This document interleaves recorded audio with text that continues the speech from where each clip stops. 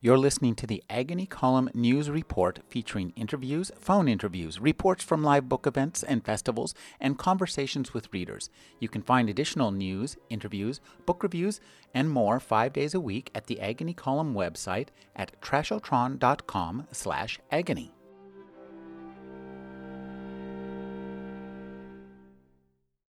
Occupied Paris, the 10th day of March, 1941. At 8:20 in the evening, the man known to his resistance cell as Mathieu waited in a doorway where he could watch the entry of the métro station on the boulevard Richard Lenoir.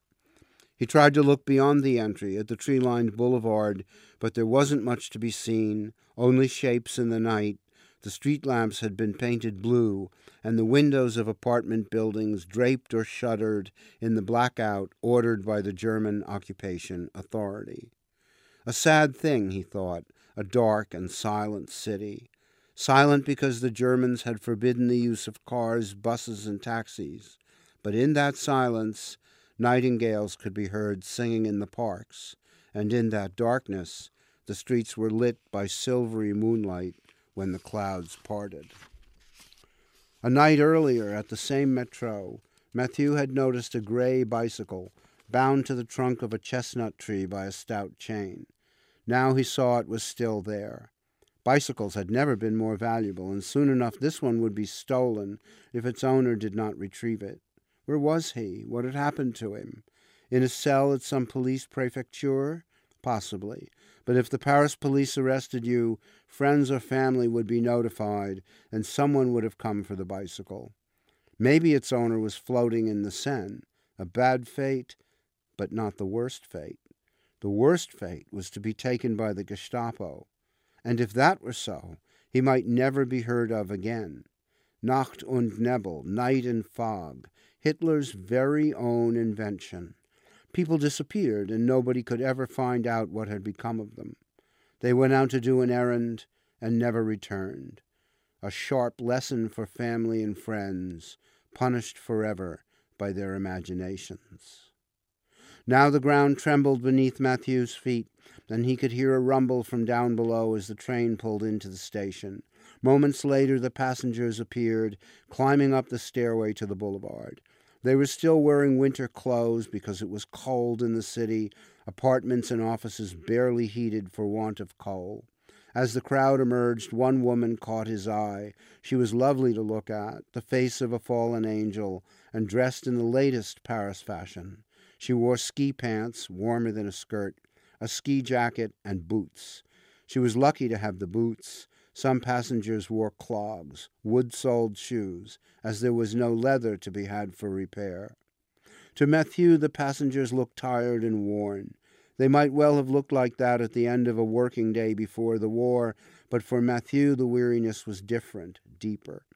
Lately one heard the expression, je suis las. It meant, I am tired of the way I have to live my life. And this was what Mathieu saw in their faces, in the way they walked. But then, he would think that. He cared for the people of Paris, as though he were a guardian. The woman in the ski jacket returned his look, a glance, nothing flirtatious, rueful perhaps, in other times than these. Ah, at last, here was Lisette, 17 years old, a lycée student. She appeared not to notice him, but as she walked past the doorway, she said, her voice low and confidential, "They have crossed the border. They're in Spain." Alan Furst is the author of Night Soldiers, Dark Star, The Polish Officer, The World at Night, Red Gold, Kingdom of Shadows, Blood of Victory, Dark Voyage, The Foreign Correspondent, The Spies of Warsaw, Spies of the Balkans, Mission to Paris, and Midnight in Europe. His new novel is A Hero of France. Thank you for joining me, Alan. Thank you for having me. This is a novel that unfolds, I think, in layers. I really like this method of construction where we'll meet one person and they'll go far enough and we'll see part of one landscape and part of one set of circumstances. And as these layers build up, a plot unfolds, the characters intertwine. This is a really wonderful way of creating a novel. Thank you. I think one of my editors at Random House referred to it as an ensemble hero. I like that idea. That's a Why not have 5 or 6 if you can have one? You know, early on, there's an exchange between the characters that I think almost explicates your means of working, the way you think, where Matthew is talking to one of the men that he's working with, and he says, "A minute passed," Matthew said. "I'm sorry about your comrades, Arthur.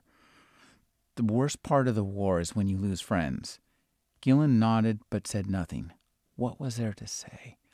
And this idea of saying less, I think, is central to your means of storytelling. Absolutely. I learned that over the years. I think it started with one of my writing idols, Anthony Powell, however you like it. But in his autobiography, and I've forgotten the name, he tosses off. I mean, he's a brilliant prose writer. He says, in a book, if a character asks a question, the other character doesn't have to answer it. And I remember sitting there and being bowled over and thinking, oh, of course not. Life's like that. Not all questions are answered. But what you tend to do is fall into logic when you're a writer, so that if there's a question there then has to be an answer, and so forth. No, there doesn't.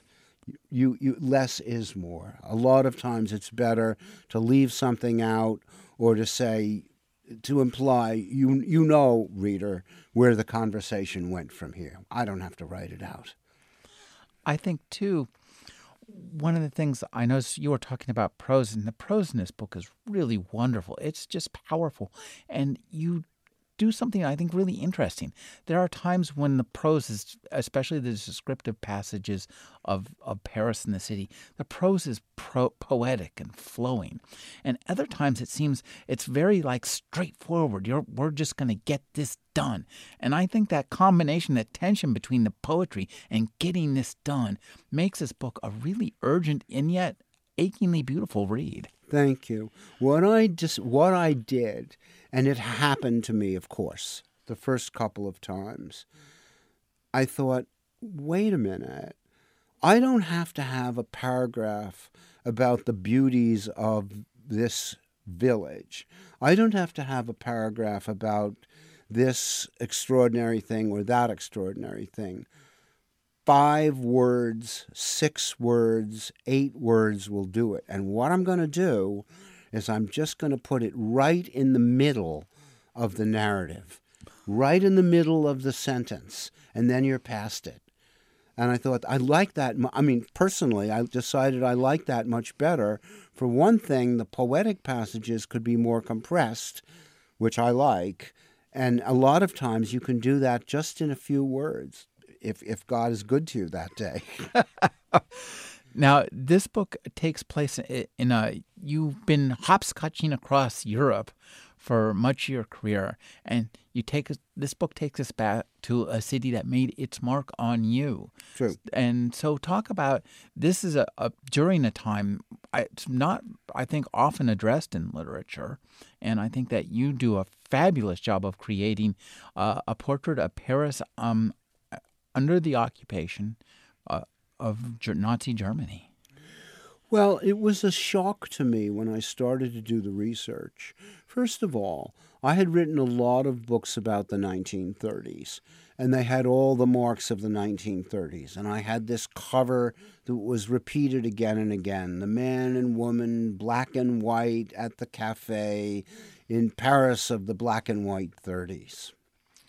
I think I said to one of my editors, this book is a Valentine, a love letter to a city that I loved but no longer exists.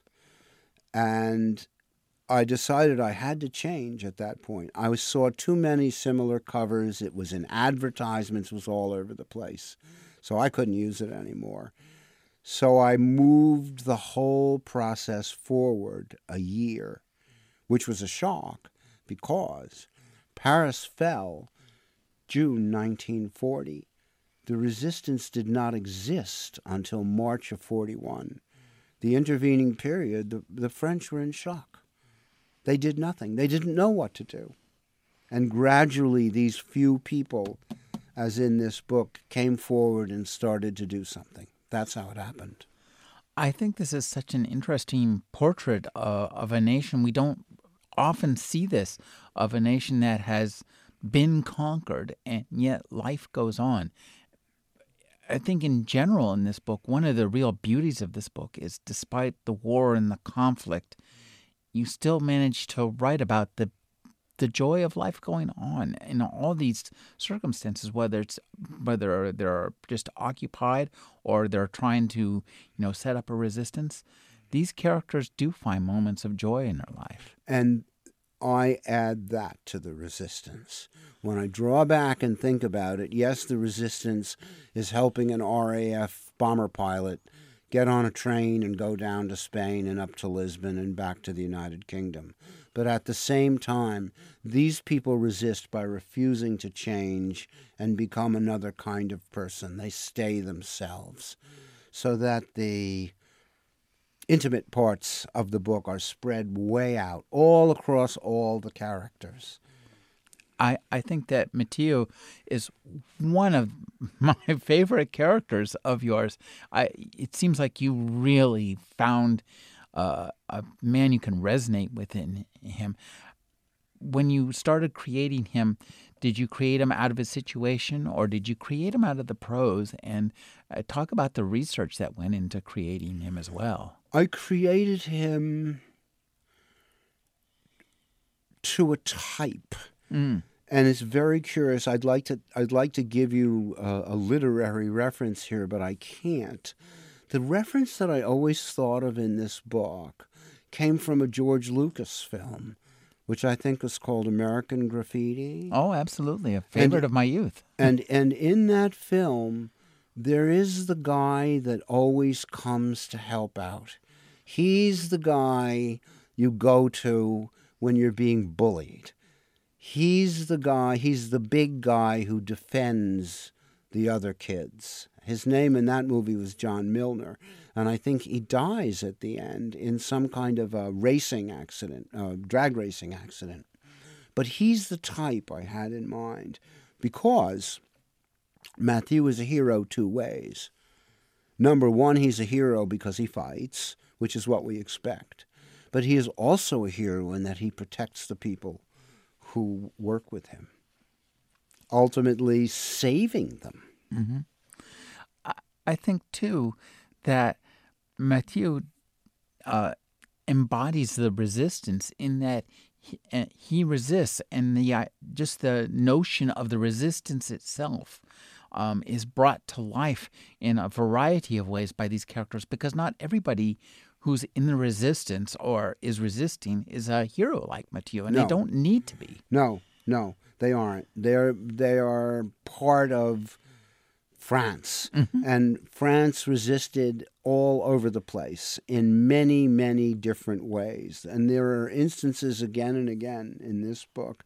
For example, there's a rather harmless young man who is a school teacher, and he's swept up in one of these German roundups, and he's brought in to talk to this German detective who's there to destroy the escape cell. And at the end of that scene, the German officer gives him his card, and then it simply says, a few days later, the card was found in the hallway on the floor. I think that, those kind of details really make this book. Yes. They absolutely make this book. And I'm wondering, did you unearth this kind of thing in your research, or did your research just bring the city to mind, and then you populated the research that you did with the characters you created? That's the way I always work. I do a lot of research, and I use some of the things that I discover in my research because they're just too good not to write about. But at the same time, the research suggests what may have happened to other people, and it certainly suggests what may happen to the characters that you create. So it's all organic, dynamic, mixed up together. I think that the way that we learn about Paris is it's so interesting during this period. Some of the French will completely submit to the Germans and the Vichy government, and some of them are resisting, and some of the Germans are really oppressive. Some of them are less oppressive. I think this kind of mix it seems very human. It's what I found in the research. Not all the Germans were demons and monsters, and not all the French resisted. There were plenty of people who just went along. There's a passage in my book, The World at Night, where the film producer Jean Casson is wondering what to do now that France is occupied and Paris is occupied. And his attorney, they have lunch. He has lunch with his attorney when he has a problem, like others of us. And his attorney asks him, well, what will your barber do? And Casson says, well, he will cut hair. And the attorney says, now you have your answer. And it interests me, too, that even though all of your books, in a sense, are dominated by the looming shadows of World War I and World War II, you take us to some battles, but really these are novels that are set on the periphery of war, not necessarily in the center. And that's a very interesting way to look at war because, in fact, when there are wars, most people are on the periphery of war. That's absolutely right. That's absolutely right. And at the end, there's very few people that go and do the fighting. A bunch of 18 and 19-year-olds get out on the battlefields with rifles, but behind them, there are thousands and thousands and thousands of people who do other things. So they aren't going to fight. There's no room for them to fight. There are no weapons for them to fight. So they do what they do in the background. One of the things, too, that this book brings out, and I think this is very interesting, this aspect, these characters are, at one point, Chantal's talking with another character, and she says, I am tired all of the time. And I think that this kind of, there's a fatigue of just caring. The fatigue, it's not even necessarily, you don't even have to be tired for being awake or working so hard, though, that all these people are doing it. It's just the fatigue of the tension of being at war and being in this place where so many powers are intersecting. That's absolutely right. I mean, it took its toll, but a lot of times the toll it takes isn't suicide and it isn't anything dramatic. It's simply somebody saying, I'm tired all the time. And it's said more than once by these one or more of these people that they're just getting worn out by this. A little tiny bit every day. Not unlike these days, these days, people that I talk to and friends of mine are tired a lot of the time. These are stressful times we live in.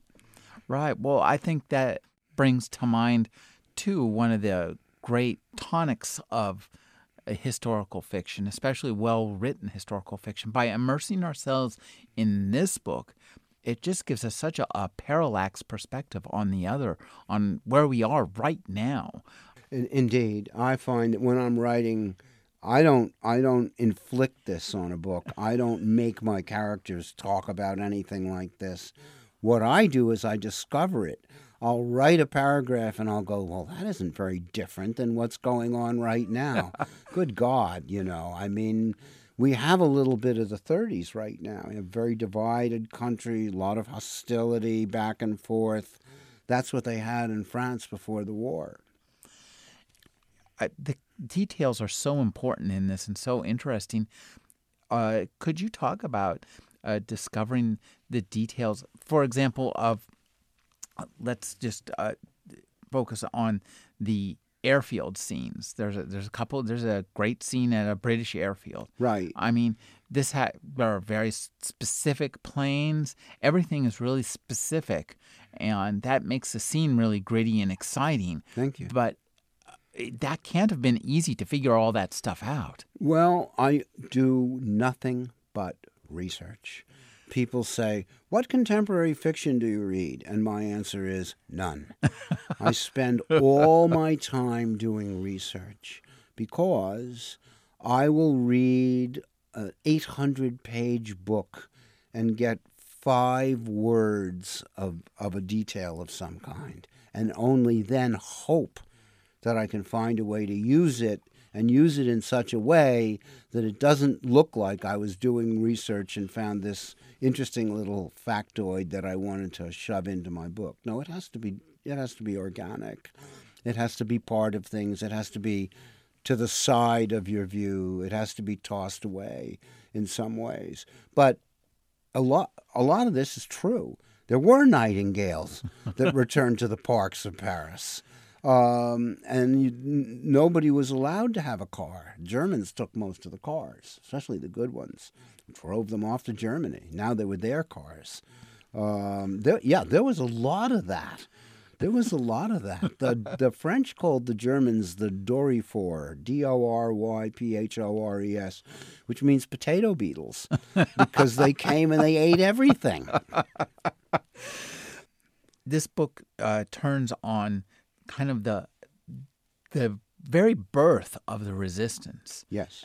And that's a really interesting time because these things have to kind of form up out of nothing. And was there any kind of documentation of what did people leave behind that you could marinate yourself in to create such convincing scenes? There are some very good books, not a lot of them, but there are some very good books about the resistance. And they are the stories universally of the politically different resistance cells. There was a big military one, very important, of French airmen, soldiers, sailors. Their country had surrendered, but they sure as hell hadn't surrendered, and they meant to keep on fighting. And they did. Then you had the extreme right-wing, the aristocracy. They had their own special line, and so on and so forth. Then, in 1941, when Hitler invaded the Soviet Union, then you had the French Communist Party. That's a whole other thing. These were tough guys. They had guns. They knew how to use them. They didn't mind using them. They were organized. They followed orders. And they killed people. I think that for me, one of the things, too, is that the layers of loyalty that these people have makes your characterization, must be challenging for you to create characters who are loyal to their friends, want to be loyal to their nation, don't want to put people in danger.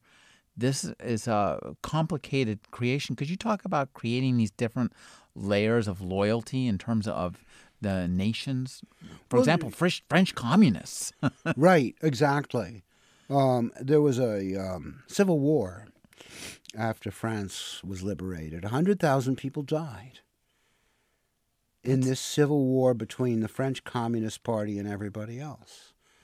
But what I like to ask people to do when I'm talking or reading, think about yourself and think about 7 or 8 of your friends, and you're going to get together and you're going to undertake a dangerous venture.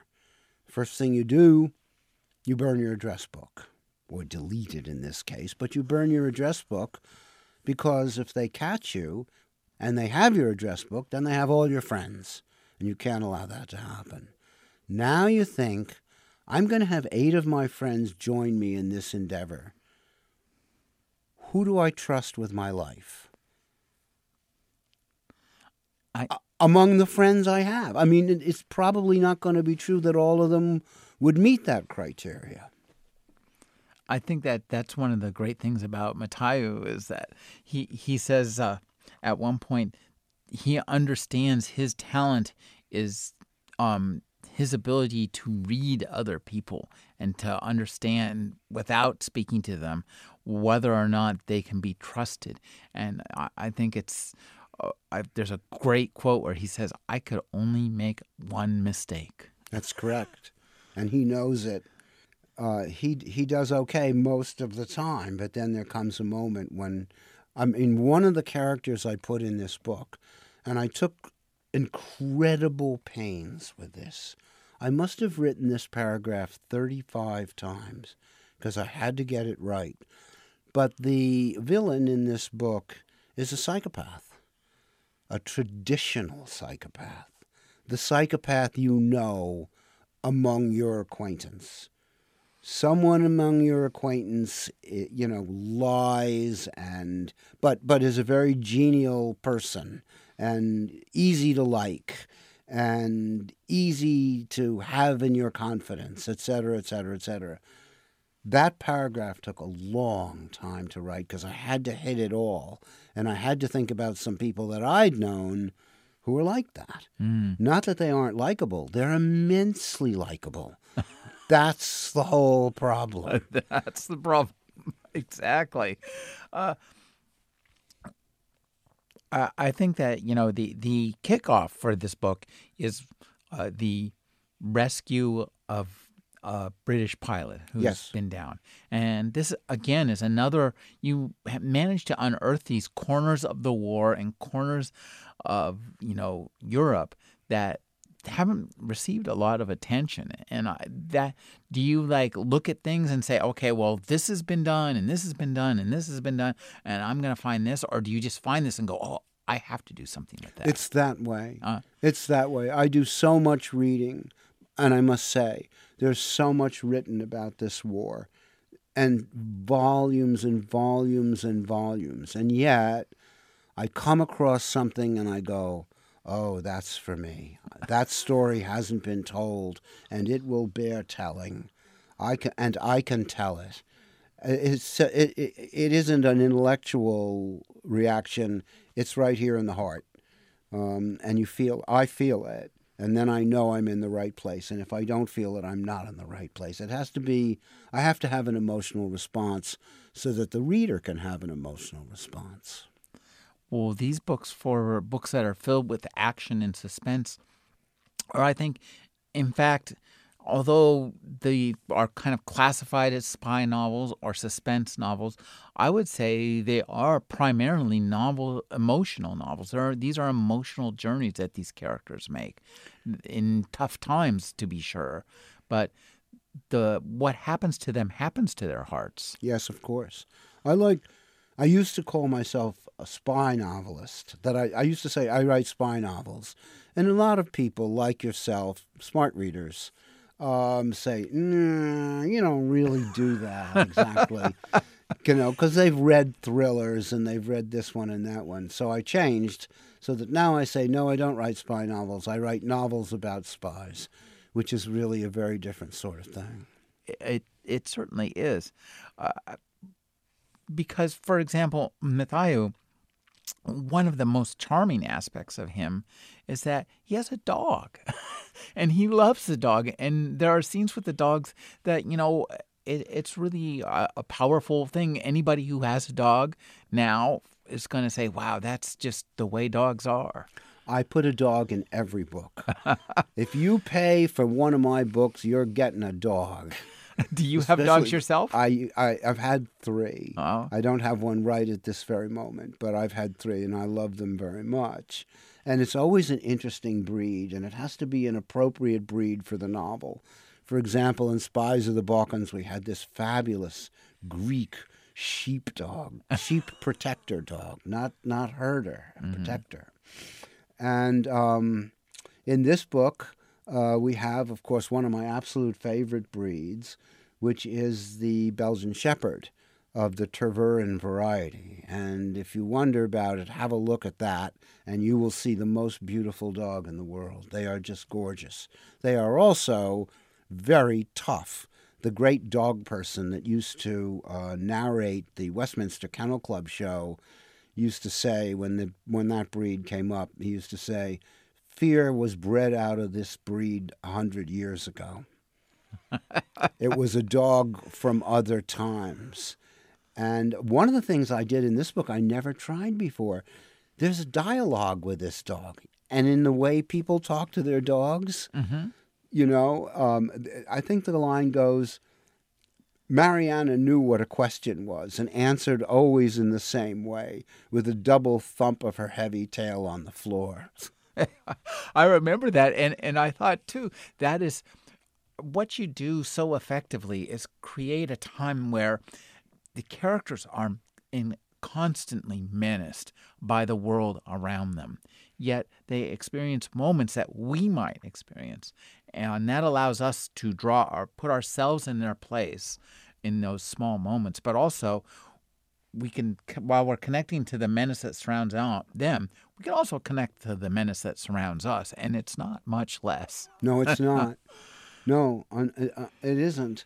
And that's the whole purpose of my writing, and the way I write is to include the reader, not to exclude the reader and say, these are heroic times and you don't begin to have the stature to exist in such times. Forget it.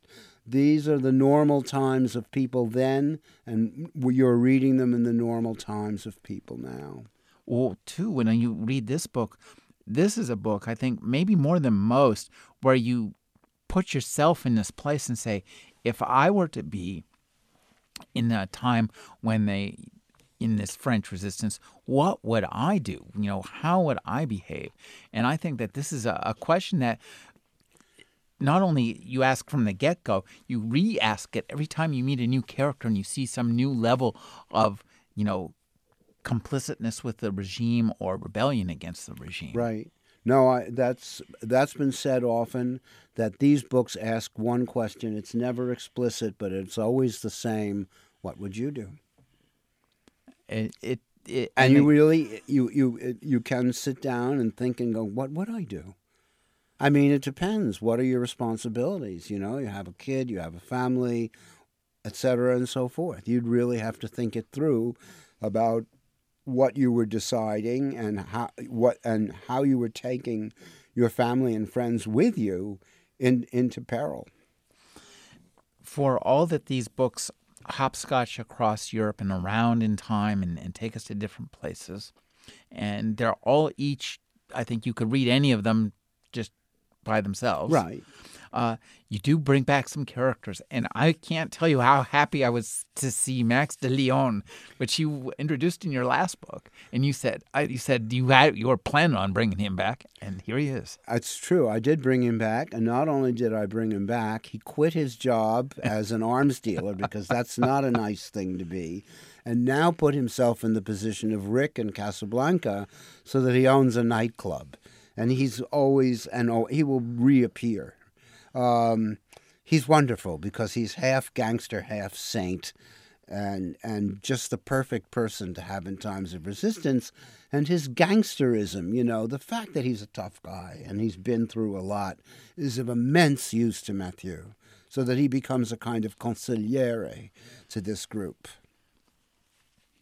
I think, too, you just mentioned Casablanca, and this book also really reminds me of that movie. Oh, thank you. The power of that movie and the way that, again, the externality of the war, by having this kind of like place where there's a dome of apparent peace, but it's not peace. The war is still being fought, but just in a very different way. It's true. And people sometimes ask about the French resistance, how many French people were really in it.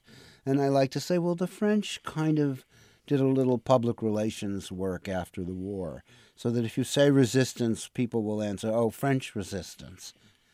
Let me tell you, what went on in Poland, what went on in Greece, and what went on in Italy makes what went on in France seem very small and slight by comparison, because in those places, mostly because of the German attitude towards these people, because the Germans thought they were less than human, it was teeth in the throat. It was not kidding. It was death right away. from day one. If you know what happened to the Poles, if you know what happened to the Greeks, there's a line. When I was doing the work for Spies of the Balkans, which is about Salonika, which is the Balkan part of Greece, it describes the Italian attack on Greece from Albania, which they were occupying. The Greeks chased them back into the middle of Albania and just about out of Albania before Hitler came along and saved Mussolini. And it said in that book, the Italians were horrified to discover that the Greeks fought to the death. Well, I think that, too, the really insanely complicated politics of the time and the political relations between all these characters and all these countries, you bring that to life so well. Do you have like some kind of like meter or spreadsheet or something where you in the middle of my head? I do, because if you read about France, it is immensely complicated. What Vichy did, what the Germans did and didn't do, where they were, how it all worked out. The fact that for the first 2 years of occupation, Hitler thought he could seduce the French and become their friends. He wanted to be friends with the French, and mostly wanted to be friends with the English, whom he admired tremendously. So there was that strange placid period. He didn't set the Gestapo loose until 1942 or so, when he finally got it through his head that the French were fooling around with him. I don't want to use the expression that's in my head, but the French were tricked him. There we are. The experience of reading this book in terms of immersing ourselves in the characters is so interesting because you have created so many full characters. And we talked a little bit about Leon and Mathieu, but also Chantal. What a wonderful character she is. Thank you. Yeah. One of the great things about this research that I did was the number of really strong women who got involved in the resistance and fought hard in the resistance and were very, very instrumental in the victories that they won. French women are really who runs that country. Well, if you live in France for a while, you'll see who really runs that country, and it is that miraculous creation, the French woman. In 1941, the position of women was such, they didn't get the vote till 1944. In 1941, if a woman wanted to have a driver's license, she had to have a letter from her husband, and so on and so forth. But a lot of the men were gone. A lot of the men had been killed in World War I. There wasn't a village in France that didn't have women in black. Everywhere you looked. There wasn't a village in France where there wasn't somebody with a crutch or a cane or blind. You know, from World War I, which was merciless, ruthless, wiped out millions of people.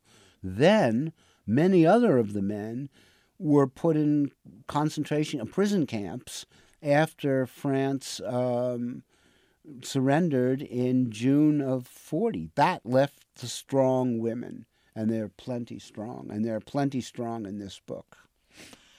There's a wonderful scene where we meet some French punk teenagers who are kind of Nazified. And I think that this is such an interesting and nuanced portrait because when we see those, we can understand.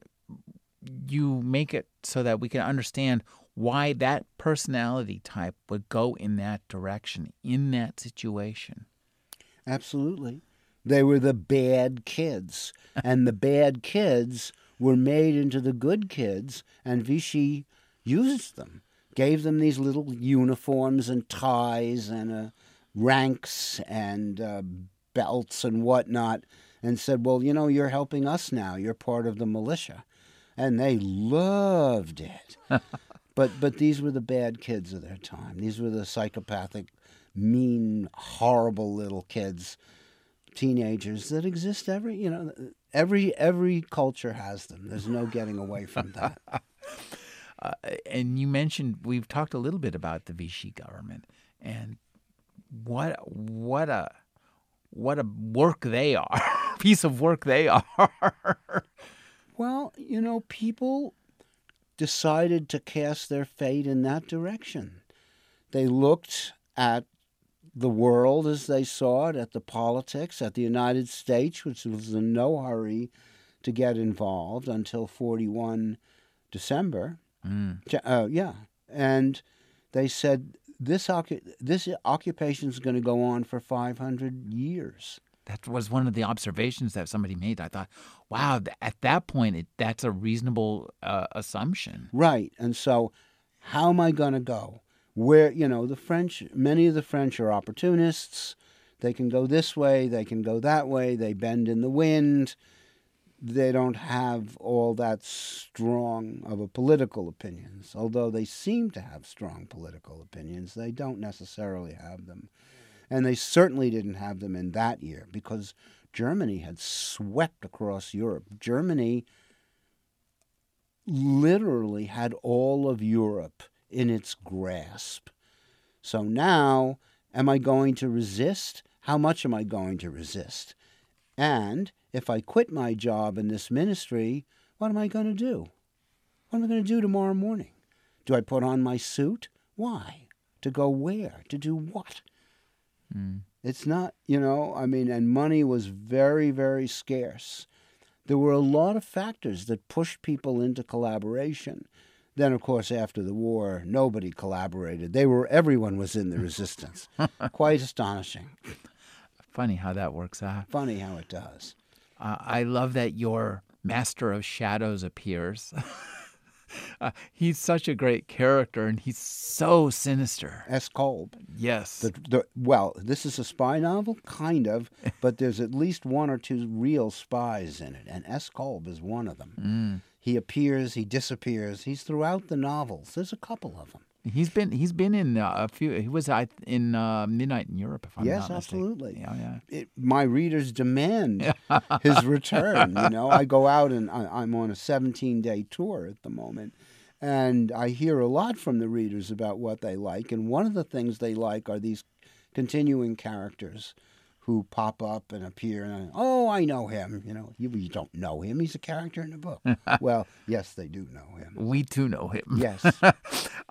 The character I thought was really fantastic was the German who's sent from Hamburg. And so what's interesting is that you create a situation where we have two characters who are sympathetic.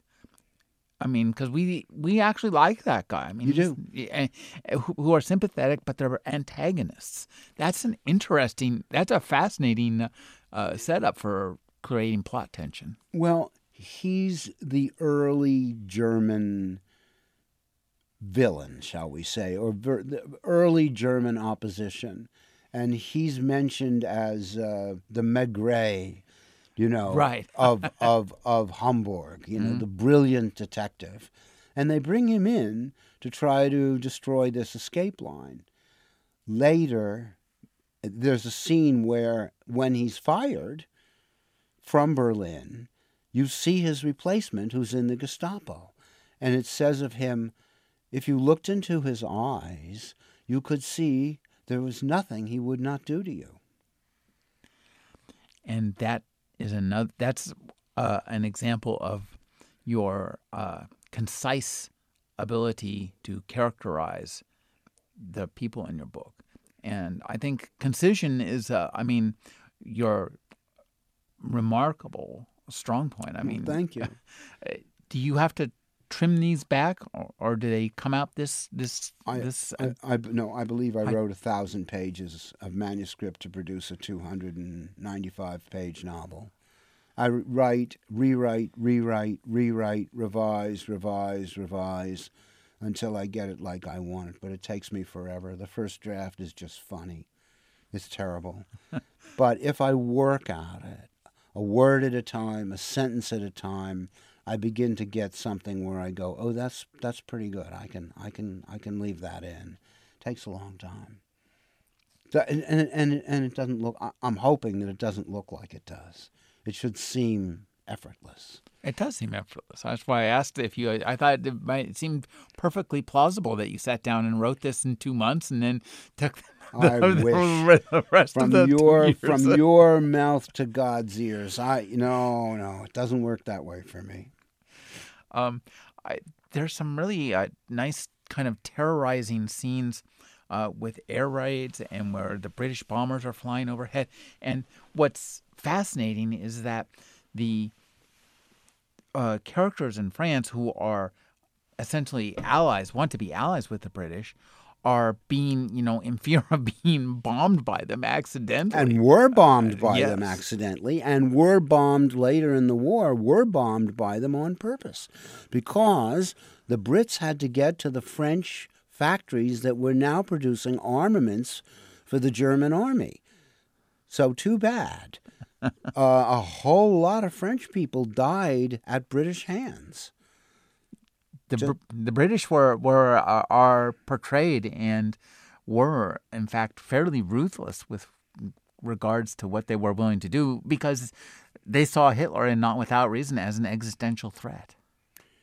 Hitler was very stupid in some ways, and one of the ways he was stupid is he saw the British as a nation of shopkeepers. Let me tell you that that's not true. These are not people you want to tangle with. They are very tough, ruthless people. That's their nature. They have the Viking streak in them, Mm-hmm. And you better think a long time before you pick a fight with them. Hitler picked a fight with them. They tore him apart. They tore him absolutely apart in all kinds of ways. And you can see him stomping up and down. How dare they do this? How dare they do that? Well, they dared. And they more than dared. Then they doubled down and did it some more.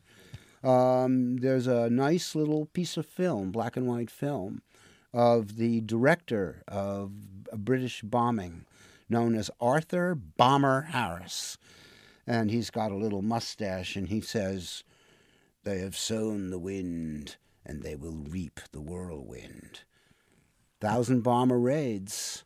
A lot, that's not funny when you consider the amount of TNT ordnance that was dumped down on these people.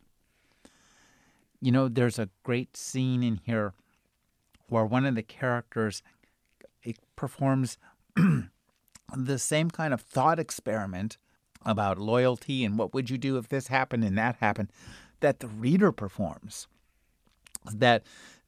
He says, well, you come in the morning before lunch, your friend calls and says, can I bring you this? And then they send somebody else. Yeah. And this is a really interesting parallel because this is the kind of thing we're thinking ourselves. Well, what would I do if Joe called me and said, can I bring you something? Right. And then they send somebody else. You'd be sucked right in if it's done the right way. But what Ghislain, the college professor, the anthropologist, is asking Mathieu is, how dirty do you want to play? And that's really not an answered question. Or in a way, it's answered in practice. Because Mathieu knows, de Lion tells him, kill this kid. Deal with it in the classic way. And Mathieu says, the classic way, and de Lion is impatient and he says, you know what I mean. I don't have to tell you. And guess what? He should have. But he didn't. He's not like that. He's not enough like that he's capable of going out and taking a human life by surprise, not in conflict in any way. And he didn't. And he lives to regret it. But what's interesting is for us as readers, we regret that he has to regret it, but we like him because he lives to regret it. So there's a really complicated He's a hero. Reader sympathy. Yes. He's a hero in precisely that way. He's a hero of decency as much as he's a hero of war. There's also a wonderful scene where a character who is already in the resistance is contacted, and there's this kind of like he realizes after a while what's going on is that he's being recruited by somebody who doesn't know he's already been recruited. And this is, I think, this is a very meta spy novel in that sense. Yes. Well, I mean, couldn't that happen to you, and couldn't it happen to me? If we were in a world where people were in resistance cells, and we knew some of them were, you would be recruiting your friends, and you would have no idea, no way of knowing that they had already been recruited and were active. They would try to tell you they weren't. They would try to say, "Oh, I have too many responsibilities. I can't. No, I can't." Forget it. That's what they would have to do. Now, I got to assume you're going to keep playing in this same playground. Yes. Do you know where you're going to hopscotch to next? No, I know what I won't do. It won't be another 5 people in the next year of the war. That way, that's a trap. Mm-hmm. And I've discovered with these novels, if I have a good concept to start out with, I'm fine. But I have to have the concept, and then the book writes itself in a number of ways. If I pick wrong, I struggle, things are terrible. I have to reverse. It's like trying to turn a car around in too small a space. So I try to, I've written 18 books. So I try to make things as easy for myself as I possibly can. Now, one of these books was adapted into a TV series. Yes. And do we see, these books seem like they're so perfect for that, and this is really a golden age of television picking things up and doing a fantastic job, if you're lucky.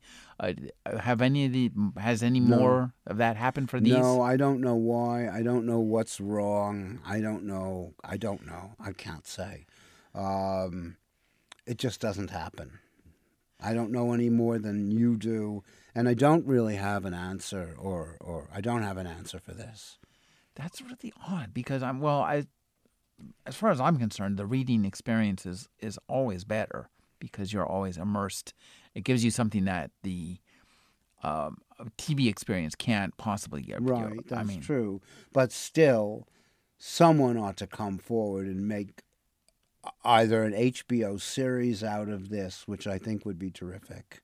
I offered to do a Sopranos type series about spies in the 30s. I thought that would do really nice in a lot of ways. A lot of interesting characters. No, I can't. I cannot break that barrier, so I shrug and go on and write the next book. That's all I can do. It's just 1 minute. You just have to resign yourself to writing masterpiece spy novels. Oh, thank you. Thank you. I've been speaking with Alan Furst. His new book is A Hero of France, and he is a hero of literature. Thank you so much, and thanks for having me.